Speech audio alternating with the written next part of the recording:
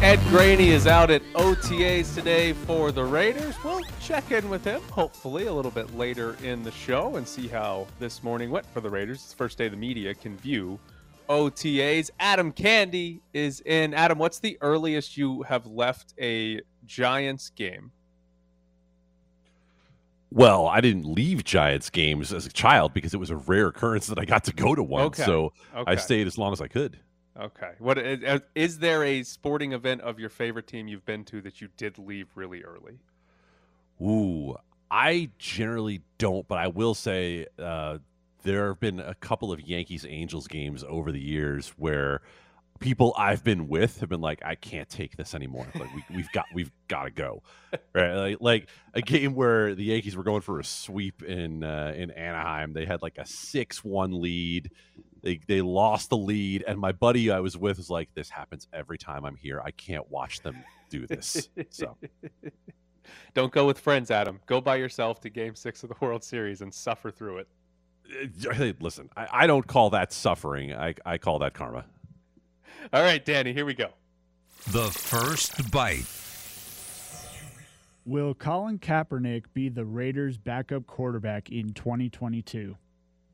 Colin Kaepernick worked out for the Raiders yesterday. He has not played in the NFL since 2016, and this was his first workout with an NFL team since then.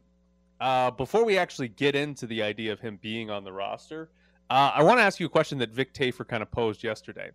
Can Kaepernick really earn a shot to beat out Nick Mullins, Jarrett Stidham, and Chase Garbers for the Raiders' backup job? Or is this workout just something that Mark Davis wanted because he feels and respects Kaepernick? Do you believe this is a Mark Davis-driven workout that's not necessarily about Colin Kaepernick having a shot to make the team? I spent a lot of time thinking about this last night, Tyler, after the news came out, because what I want to believe is that this is a legitimate workout for Colin Kaepernick, who has been blackballed from the NFL for the better part of 6 years.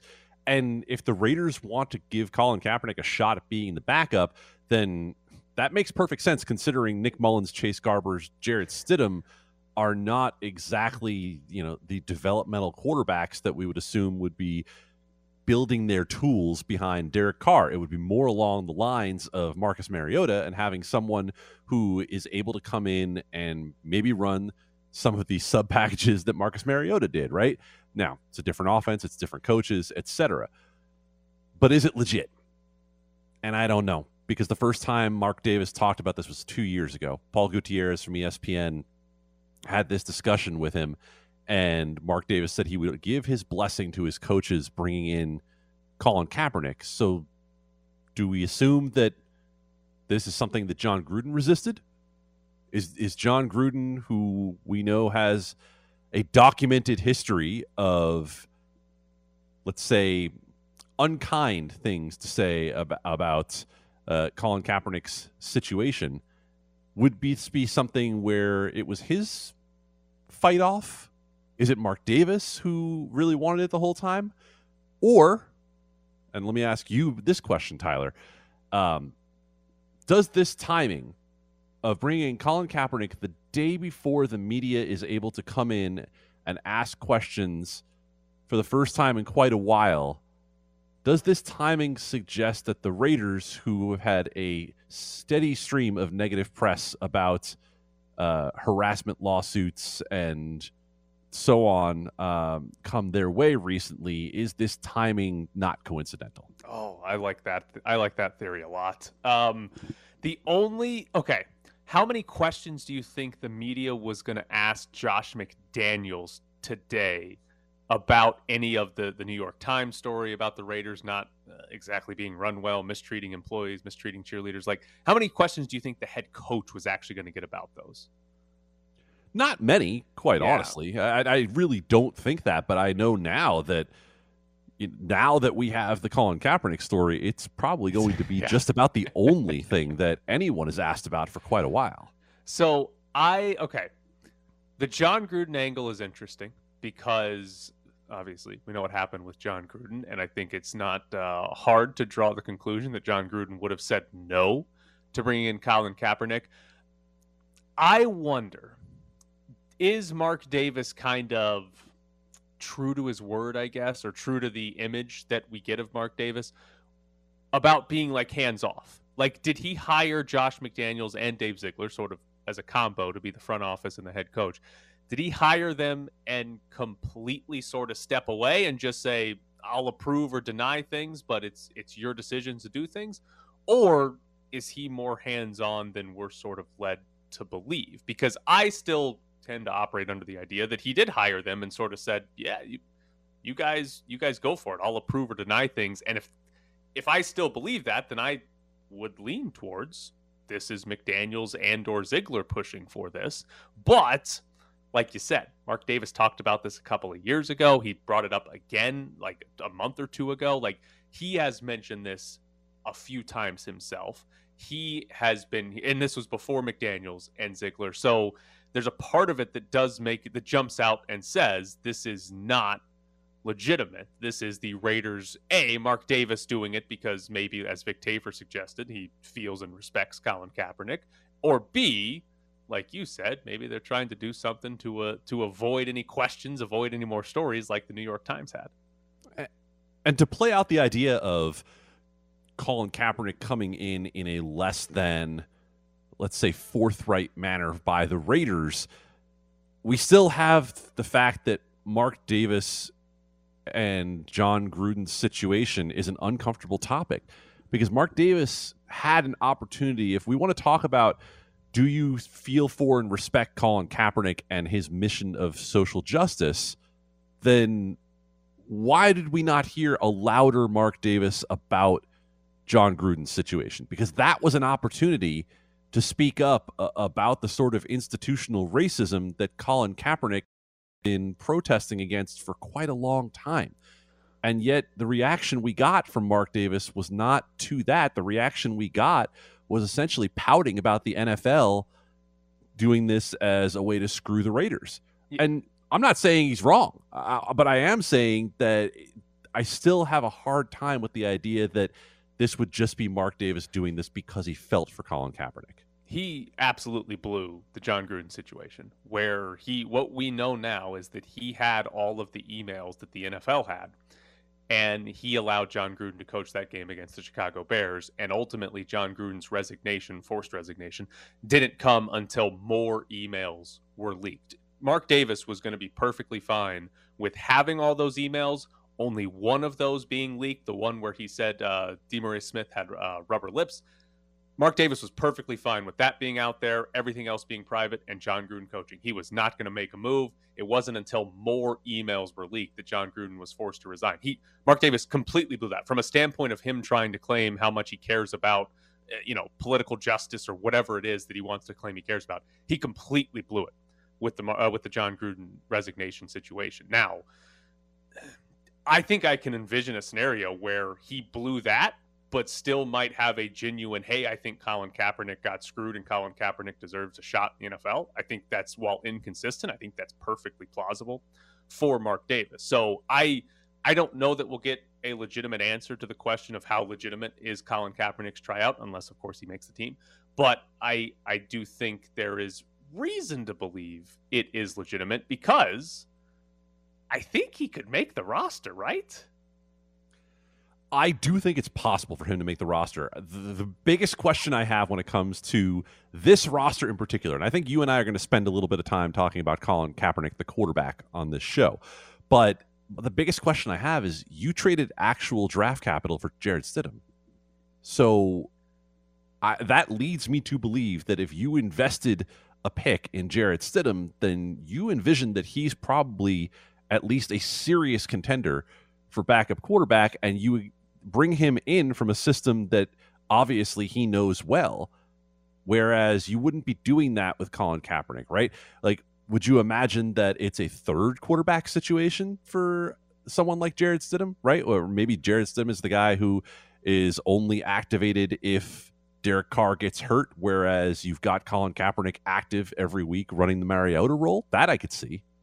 Yeah, I think the idea of there being three quarterbacks, if Kaepernick is to make the team, is what makes the most sense, because regardless of the pick they actually invested for Stidham, to me, when they tried to acquire and did acquire a guy that used to be a backup with the Patriots, just jumped out and said that they want that guy on their team because they want somebody here that knows exactly what Josh McDaniels is trying to do. So what does that leave in terms of other quarterback jobs? A third job is a thing, but it's not usually on the active roster. And I guess the question becomes, are you at all worried that Jarrett Stidham gets taken by another team? And I don't think you would be, right? I don't think he's in that high. The only team in the league that was going to give up a pick for Jarrett Stidham was Josh McDaniels and the Raiders. So I have to imagine that is a plausible scenario where you keep Colin Kaepernick. He's the number 2, and nobody else really wants Jarrett Stidham, so you just keep him around like they did with Nathan Peterman, and he's the number 3. Yeah, and you have him there. I mean, let's say Derek Carr, has another 4 or 5 week injury, then you can activate Jarrett Stidham, and you can choose to put him in there if you want. The question for me is, with Colin Kaepernick at this point of his career, he comes in for a workout. Obviously, the last time Colin Kaepernick even had a workout, it was one that the NFL was sanctioning. It became a giant, giant mess where Colin Kaepernick ended up having to go to a separate place and run his own workout, essentially. So this is the first time it's been anything legitimate. And what does he expect? Because we keep talking about this as Colin Kaepernick as some sort of charity case, right, where someone has to give him a chance. Well, he's 34 years old at this point. He hasn't thrown a pass in the NFL since 2016.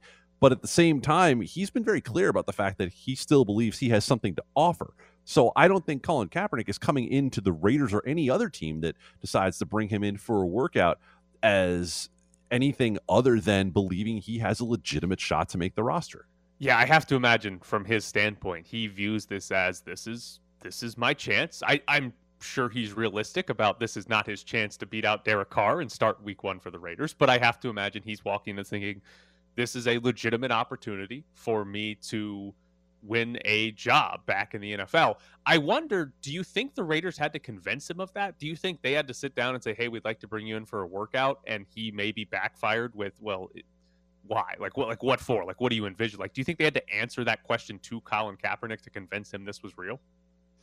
I think I'd be over my skis trying to say for sure, but I'm just saying that if I'm in Colin Kaepernick's shoes, I probably am quite wary of being used as a prop by anybody, right? And I don't think that he has shown anything in the last few years that would suggest he's willing to go that direction. I mean, the guy has been at the forefront of trying to do the right thing since 2016. And so beyond that, I don't see where he would be willing to engage in anything else.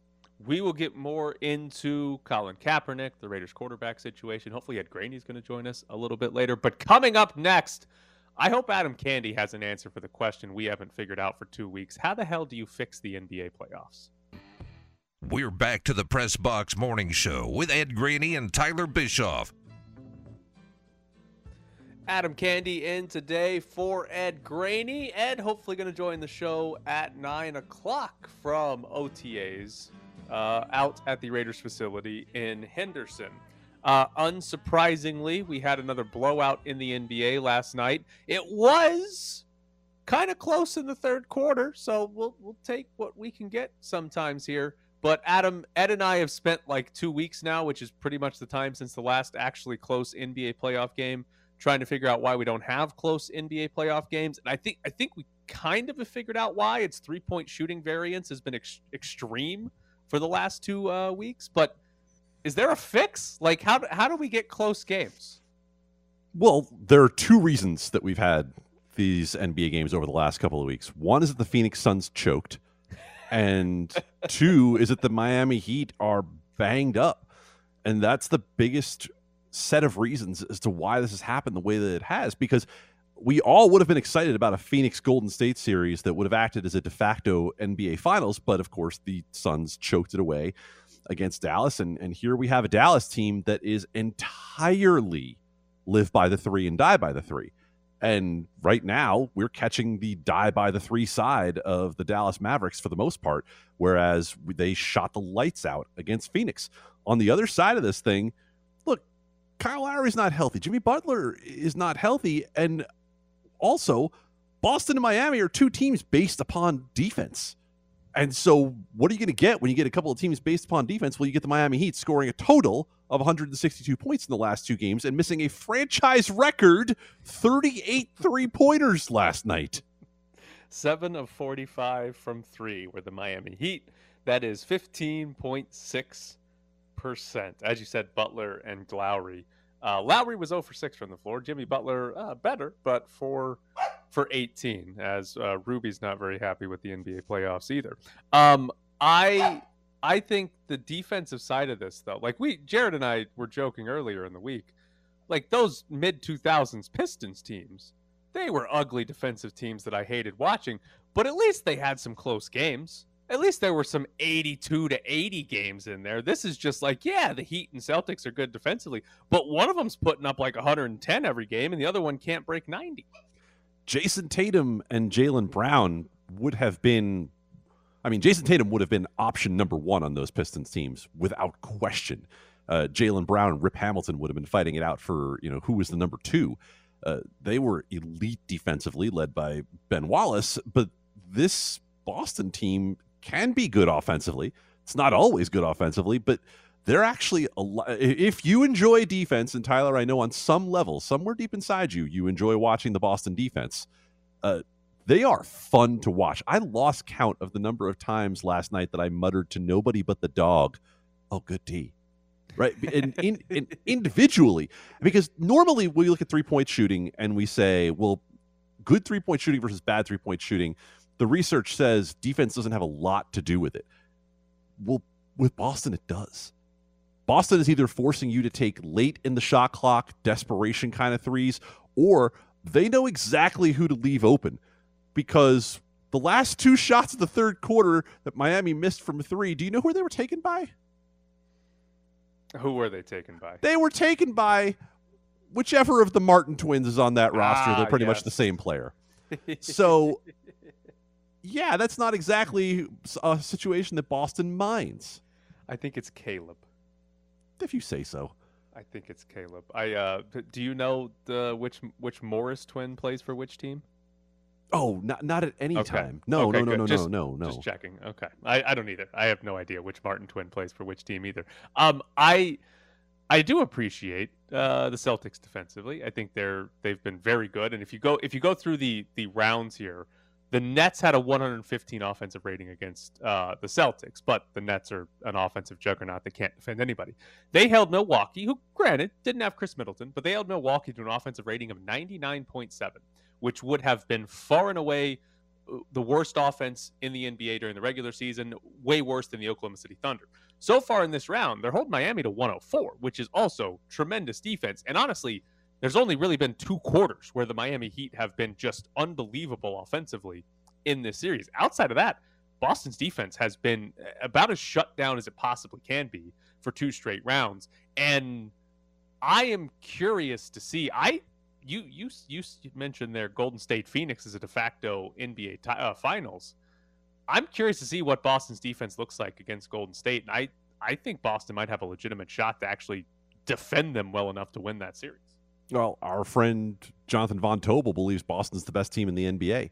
I asked him this question over on Raider Nation Radio last week. It said, do you think either of these teams has a chance? And he's a real believer in Boston's defense. You mentioned the rating that they held Milwaukee to. Boston led the NBA in defensive rating over the second half of this regular season. I'm not surprised at all to say it. And what do we see?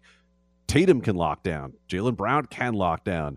Robert Williams is outstanding defensively, and Al Horford basically was built to be this kind of Boston defender. So yeah, they can defend all positions when they need to. And so that's going to be a tough situation for the Warriors. But the trick of it is, you just said the Nets are an offensive juggernaut. Well, they're a 2-person offensive juggernaut. And those are 2 elite players. But Golden State, if we end up with a Boston Golden State final, Golden State's a different story.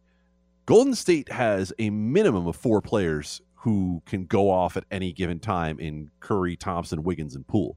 So I'm not saying Boston can't do that. I'm just saying they have not faced that particular challenge yet in the playoffs. Right. It's defending the Warriors and defending the Nets, not really running a single offensive set for an entire series, is going to be basically two different things for the Boston Celtics defense. And not that Milwaukee without Middleton and Miami right now don't really give you a good comparable to what the Golden State Warriors can do. I do think the interesting part about this Golden State Warriors team, their floor is significantly lower than, the 3 championship Warriors teams were. Like they lost to the Grizzlies by 50-something points at one point in this playoff run. Their floor is much lower, and I think they hit their floor a lot more often than a previous Warriors team did. So I think there will be enough openings for if the Boston Celtics don't have one of these horrific offensive games that they'll have a shot to win a few games simply because Golden State plays poorly. And then if they can go win a couple on their own merit, they can win the series. So is Golden State's floor lower because they are a team with more variance, or is this intentional, Tyler? Because to me, it looks intentional by Steve Kerr. He knows that Steph Curry and Klay Thompson are older / coming off injury. And I think when Steve Kerr senses it's one of those games where they're down 15 in the third quarter, he's not chasing it. Now, come the NBA Finals, he might be willing to chase it. That might be the time where he's willing to push it. But we just saw it in Game 4, right? By the time they were down big in the third quarter, he's like, nah, I don't think I need to push my stars in a 3-0 series to go try to chase this game. We'll just go ahead and take care of business back home.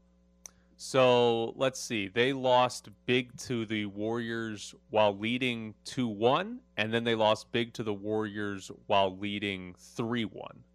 Or I got that 2. What do I have that backwards? Oh no, they blew out the Grizzlies. I'm looking at the wrong games. Yes, when they were up 3-1, they got absolutely crushed by the Grizzlies, which sort of implies that there's no need to necessarily chase it when you're coming back home for Game 6 and a chance to close them out. And a similar situation here. You're up 3-0. You're coming back home with a chance to finish the series off. If you're down by a lot, no chance to chase it. You've given me 2 good theories here already with Kaepernick earlier and now with Steve Kerr basically saying, we kind of suck tonight. Let's just hold off a little bit and let's get them next game. I like this theory too. Why, thank you. It's only 7:29, by the way. I might have even more in me this morning. If I have anything in me in the first half hour of this show, it's a pretty good sign. All right, coming up next, Jason Fitz joins the show. The man does not like pie or syrup on his pancakes. No clue why we're talking to him, but it is time for our weekly visit with ESPN's Jason Fitz. Good morning, Jason. Before we get into any Raiders stuff, I have an important question for you. How was Phil on the Paul Feinbaum show? Oh, I'm not done. I got to fill in for Paul. I get to, not got to, I should say. I get more Feinbaum all week. I am spending the week talking just name, image, likeness, yelling at people and being yelled at for 4 hours a day. It is, and then they stir each other up and yell at each other. The Feinbaum audience, they're an angry bunch. I don't know, for a bunch of happy Southerners, boy, they all need some whiskey in the middle of the day. Would you consider yourself sitting in Paul Feinbaum's shoes as the reason they're angry or the therapist for people that already are angry? It depends on the caller. I mean, I did have one person on air the other day tell me I'm the worst host he's ever heard in the history of any radio anywhere. So, that's a real thing that happened. But, at the same time, then you have a lot of supportive people that are super nice. It depends on the person. Unsolicited story here that you didn't ask for, but would you like to hear about the first time I ever met Paul Feinbaum in my life? Probably, yes, I would. Okay, so I'm at ESPN U at the time on a little show that nobody watched about college football, and it was me and Mike Ola Jr. and Elika Sadeghi together. And it was my first ever show, first ever TV anything for ESPN. And it's in the same place where the SEC network is in Charlotte, same building. So I walk into the green room and, Mike and Marcus Spears and Greg McElroy and all these people are hanging out there. And, they were changing. There's a little green room, changing area. And that's where Marcus was getting, the tie on and getting good looking for the SEC network. So at the time. So I didn't have any spot to get dressed and I needed to. So I was like, all right, I'll just go to the men's room. So I go to the men's room, and there's only one stall in the men's room, and somebody's in it. I'm like, well, I don't have time, so I'm just going to take a quick second here and, change into my suit for this TV debut that I get to make. And so the minute I drop my pants and I'm standing in the men's room in my underwear is when Paul Feinbaum walks in and just stops and looks at me. And I was like, hey. I'm Fitz. And he's like, I'm Paul. And that was it. So the first time I ever met Paul, I was pantsless in the men's room of the SEC network. And you have met him since then, I assume? Oh, yeah. Paul and I are good friends at this point, and he is great and wonderful. But I think he blushes more than I do every time I tell that story. All right. The Raiders, OTAs today. The media gets to go out there for the first time, maybe ask some questions, maybe see some stretching, maybe nothing else. But they brought in Colin Kaepernick for a workout yesterday. I'm curious on your end, how legitimate do you think this workout is? Like, hey, Colin Kaepernick could actually win a roster spot, be a backup quarterback for the Raiders, versus a symbolic, maybe Mark Davis is just trying to do something to get good PR or do a favor for somebody that he respects, like you said in the past? I think there's a couple of angles to this. Number one, I don't think Mark right now wants any publicity that he doesn't have to have that can turn into negative publicity. And the Kaepernick story, while it has some positives, also will have at some point, if he doesn't get a roster spot, then people will start to yell and scream about whether it was real and et cetera. So I'm not sure that Mark Davis would see the risk long-term as worth it. So to me, if you're bringing Colin Kaepernick in the building, you're bringing him in the building very intentionally. So I don't think it's a farce at all. The one thing that I will never forget, and, I was lucky enough to call Floyd Reese a close friend, and Floyd had been the GM of the Titans for years, and he's no longer with us. But, I was on radio in Nashville on the same station Floyd was on. And I asked Floyd years ago about the Colin Kaepernick situation at the time. And what always stuck in my head was Floyd said, if you're the GM that signs Colin Kaepernick at any point, you also have to be the GM that knows you're comfortable cutting Colin Kaepernick, because that's always going to be a conversation, especially if it's a backup quarterback. Those roster spots aren't necessarily always secure, right? So one thing that I think we have to remember is that organizationally, you bring somebody in like that, you have to be comfortable if you sign him, also knowing that at some point that person may not get the job. So or may not keep their job, and that can be a whole nother layer. So if the Raiders brought him in, to me it means they must be very comfortable knowing all of the ins and outs, the goods and the bads that can come from the conversation around the player. But also, if Colin Kaepernick can help the Raiders win football games, then, my God, this team is in win-now mode. So the one thing that you have to do is make sure that you are addressing the quarterback room in a way that gives you the best shot to win, God forbid, should there be any issue with Derek Carr. When we look, Jason, at the fact that the first time we saw a public quote from Mark Davis about this was to ESPN's Paul Gutierrez about 2 years ago, and then he reiterated it recently, that he would give his blessing to Colin Kaepernick being brought in by the football staff. Do you think we should be drawing a line back to John Gruden on this, with what we know about the John Gruden emails, et cetera, that John Gruden was resistant to this? Are we inferring too much to that?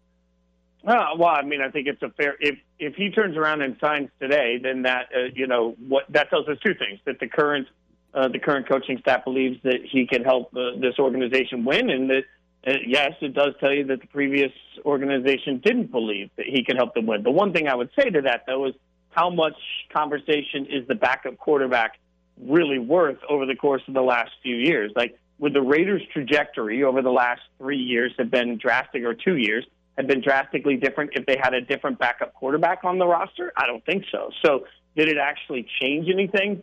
No. Does it speak to a lack of willingness to bring somebody in? Yes. Does that necessarily mean that John Gruden did it for, negative reasons? I mean, like I said, there are some, Floyd Reese was one of the kindest, gentlest souls I've ever met in my life. I don't think he would have brought in Colin Kaepernick because of all of the conversation that it creates. So I don't think it necessarily paints you into a corner. It just means that you look at the risk-reward. And I've said for years, is the risk of having a backup quarterback that is a massive conversation nationally, is that worth the reward that you get from having a better backup quarterback? I don't know the answer to that. Strictly a football sense, you've got a 34-year-old who has not played in, what are we looking at, 5-6 seasons in the NFL. I know you're not sitting here with expertise on how good Colin Kaepernick is right now, but how realistic does that scenario sound, that a 34-year-old who hasn't played in 5 or 6 seasons can beat out, even though they're not the greatest names? It's still Jarrett Stidham or Nick Mullins or whoever else is fighting for this backup quarterback job. Yeah, I mean, I think that would be stagger. I mean, that's a punch in the gut to Jarrett Stidham, particularly who, remember, it wasn't that long ago, reporters in Boston were trying to convince us that Stidham was actually the future plan at quarterback for the Patriots. So, like, that talk about a fall from grace, you know. And if you're Nick Mullins, you're somebody that has at least capably been able to keep people on board, right? So, on track, I should say. So, I think that would be a pretty staggering statement to the two of them. And also, I'm not necessarily always the biggest fan of any backup quarterback that doesn't align exactly with the way your offense is going to run for your starting quarterback. So, you know, the question is Kaepernick basically, you know, if we believe that Derek Carr is really high-end vodka, is Colin Kaepernick at least capable of being the same kind of vodka, but maybe a slightly lesser brand? Because that's what I think you need. Like, I don't understand the concept of having a backup quarterback that runs offenses completely differently than the starter. So, you know, I understand why there's value to somebody at the time like Mariota that can come in and run a handful of plays. Like, that's cute, but at some point, your backup quarterback needs to be able to execute your offense. So I think it would be a massive shock to me if Colin Kaepernick, after this many years off, is that person. Do you have every quarterback in the NFL as a high-end vodka or a cheap vodka or a different type of alcohol? Do you have that analogy fully fleshed out? No, but I will tell you this. I did say, last week, talking to Eddie Pascal with the Raiders, that I think that sometimes what we do with teams, and frankly with quarterbacks too, is we get so obsessed with somebody says, well, he's a top 10 quarterback. And look, I want to say this loudly. I think the phrase top 10 quarterback really means top 10-ish. Like, I don't think most people that say it really sat down and said, okay, here's my list of 10 quarterbacks that are better or worse than this guy. But I do think that we should start to look at all of this in tiers. So to that end, like, when you walk into a bar, you don't say, give me your fourth best vodka. You say, you know, if I walk in and I say I want an old-fashioned, they say, what kind of whiskey do you want? I usually say something in the range of Bullet, because I know what that's going to be, right? So to me, we got to start looking at quarterbacks in the range that they are in. Like, some quarterbacks are, well, you know, it's like, hey, this was the sale that got you in the door, and some quarterbacks are Grey Goose. And, like, it's okay to have all of those, like, you know, sometimes I like Kettle One, sometimes I like Tito's, and it doesn't mean that I have to sit down and rank them. They're all sort of in this tier. Yeah, I think Kettle One versus Tito's is kind of having the Carr versus Cousins discussion. We probably could spend a whole segment on that, but let's go a different direction with that. Jason, you just talked about the fact that you've been filling in for Paul Feinbaum, having the NIL discussion. Of course, we waded deeply into the Jimbo versus Saban waters last week. What have you heard from your callers regarding Jimbo and Saban? Yeah, everybody thinks the other person is lying and that their favorite coach is the one that's telling the truth. And here's the thing that's inexcusable to me about all of it, guys. Like, at the end of the day, when you are a head coach of a college football program, you are the number one highest paid person from that college, and you wear that logo on your chest. And with that comes accountability to how you act, what you say, and what you do. So for Nick Saban to come out and make absolute accusations about Jimbo and the way that they've done recruiting without bringing any proof of concept, all he's doing is being mean girls at that point. Like, he's coming out and just relying on the gossip train. And that, I don't think it's wrong to demand better. And then for Jimbo to turn around and say, well, look at his record, and he's got plenty of skeletons in his closet, essentially. Okay, well, bring me receipts for both of them. What they did is they came out and they argued like 12-year-old children. And I won't accept that from anybody that's supposed to be paid $10+ million per year to represent an institution of higher learning. Like, if you're going to stand in front of a microphone, knowing the power that your words have, and you're going to speak in vague terms instead of bringing receipts, then you deserve whatever hell comes down on you for it. Because at the end of the day, both of those coaches know better, and they should be better. And if their players had said the same things in press conferences that they said, they would have ripped those players apart. So I think it's inexcusable from both of them. I think they're both acting like children. I think they're both talking through both sides of their mouth, and neither of them want to bring any receipts. So I don't think they deserve any of the credit they get from the conversations they're having about it. If you need a content idea for the Feinbaum show, just sit down and make every SEC coach a certain alcohol. Oh, you know what? I might steal that from you today. Like, yeah. What tier of whiskey is your favorite team in? Yeah. Like, we're gonna go all alcohol themed, and I'm telling you, by the fourth hour, I might have to have a little glass with me. Let's see how it goes. There you go. He's Jason Fitz. Hear him filling in today on the Paul Feinbaum show. Jason, as always, we appreciate it. Appreciate you guys. So. if it's giving us quarterbacks as alcohol. And apparently you might be able to get SEC coaches as alcohol. Coming up next, Colin Kaepernick. Is he actually any good? Could he actually be a backup quarterback in the NFL? It's the Press Box with Graney and Bischoff on ESPN Las Vegas. Adam Candy sitting in today for Ed Graney. Hopefully we will talk to Ed Graney in an hour or so out at OTAs from Raiders camp. The Raiders yesterday brought in Colin Kaepernick for a workout. Kaepernick hasn't played in the NFL since 2016. He has not had a workout for a team since then either, but the Raiders gave him one yesterday. We talked a lot about the off-field implications and scenarios and what we're trying to figure out exactly is going on here. But just from an on-field standpoint, 34-year-old Colin Kaepernick hasn't played since 2016. How realistic is it that he could beat out Jarrett Stidham, Nick Mullins, and actually be the second best option at quarterback for the Raiders this season? It's more a question about Nick Mullins and Jarrett Stidham than it is about Colin Kaepernick. I think we know who Colin Kaepernick was as an NFL quarterback, and that's something that doesn't often get factored in discussion. What have we seen from Nick Mullins? We saw that Kyle Shanahan was able to turn him into someone usable for the San Francisco 49ers over the course of a couple of years. We don't really know much about Jarrett Stidham, and I think it speaks volumes that that the New England Patriots don't want him around anymore. So whenever Bill Belichick trades somebody, I start to ask the question, why did Bill Belichick trade that person? Because he tends to know when it's time for someone to go. On the Colin Kaepernick side of things, I went back and thankfully there are some old grades to dive into.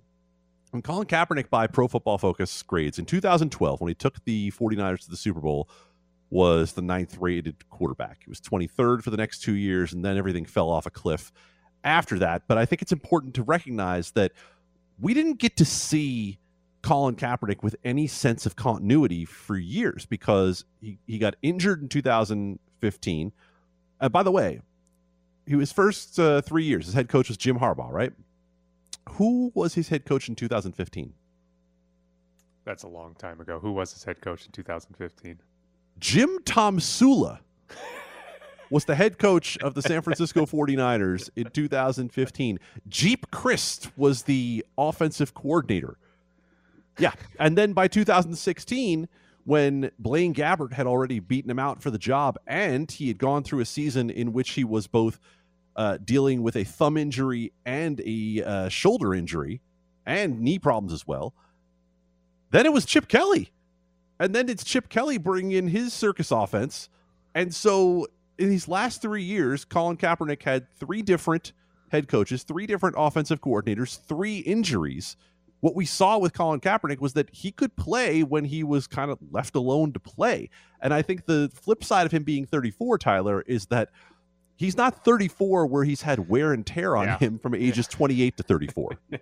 He's 34, but might have football age of like 28 instead. It's curious to see, and obviously, right, it's not like any of us have any idea of what Colin Kaepernick looks like right now. It's not like we have any idea what, even if we got to see the workout today or yesterday, that wouldn't even really give us a good enough clue, I don't think, to be like, oh yeah, Colin Kaepernick, he's got it. He's much better than Jarrett Stidham. I think it's interesting the idea of Belichick moved on from Jarrett Stidham, and that might be a red flag. I think there might be an element of Bill Belichick was like, you want to give up a pick for Jarrett Stidham? Well, nobody else is going to do that, so I might as well take the pick. Whether or not he thought Stidham was done or not, is like, of course I'll take the pick for him.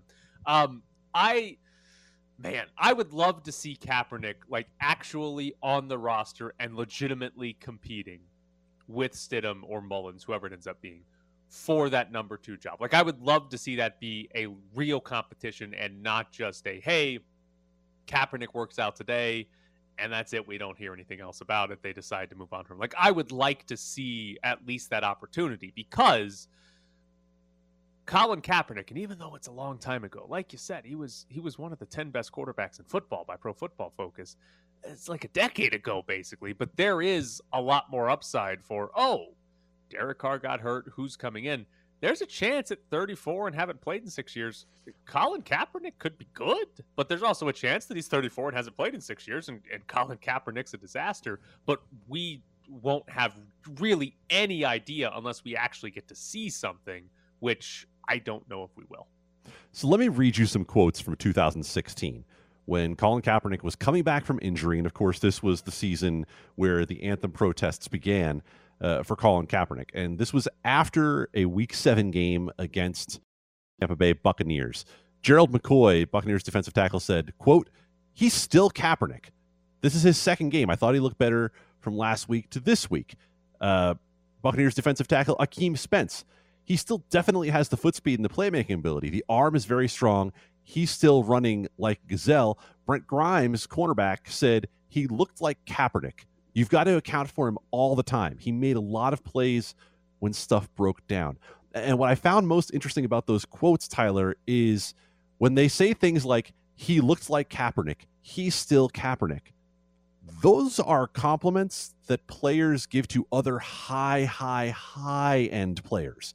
Those are not compliments that they give to Blaine Gabbert, who replaced Colin Kaepernick in 2015. So other players looked at Colin Kaepernick as an elite talent. And I don't know that at 34 he's going to be as slippery as he was in 2016. But when they talk about the arm, when they talk about the running ability for a guy who has not had any NFL miles on him for the better part of 6 years, I want to believe physically that there's still something there. I bet somebody somewhere has said, "Hey, he's still Blaine Gabbert. It just wasn't as a compliment." Unfortunately, so they probably say it about us too, right? They probably say it about, "Yeah, he's still Bischoff." Like, yeah, we know what that means. The people that turn on the radio once a month who don't like me, I don't know how many people give me another shot. That's not like most people, but yeah, that'd be fun. Oh, no. You're not the type of vodka that you drink more than once. No, if you don't like Tyler Bischoff as a vodka, you just go ahead and move over to gin. There we go. Wait, what kind of vodka is Blaine Gabbert? Vodka that someone else has already put into their mouth and spit back into a glass. Backwash vodka, otherwise known as Blaine Gabbert.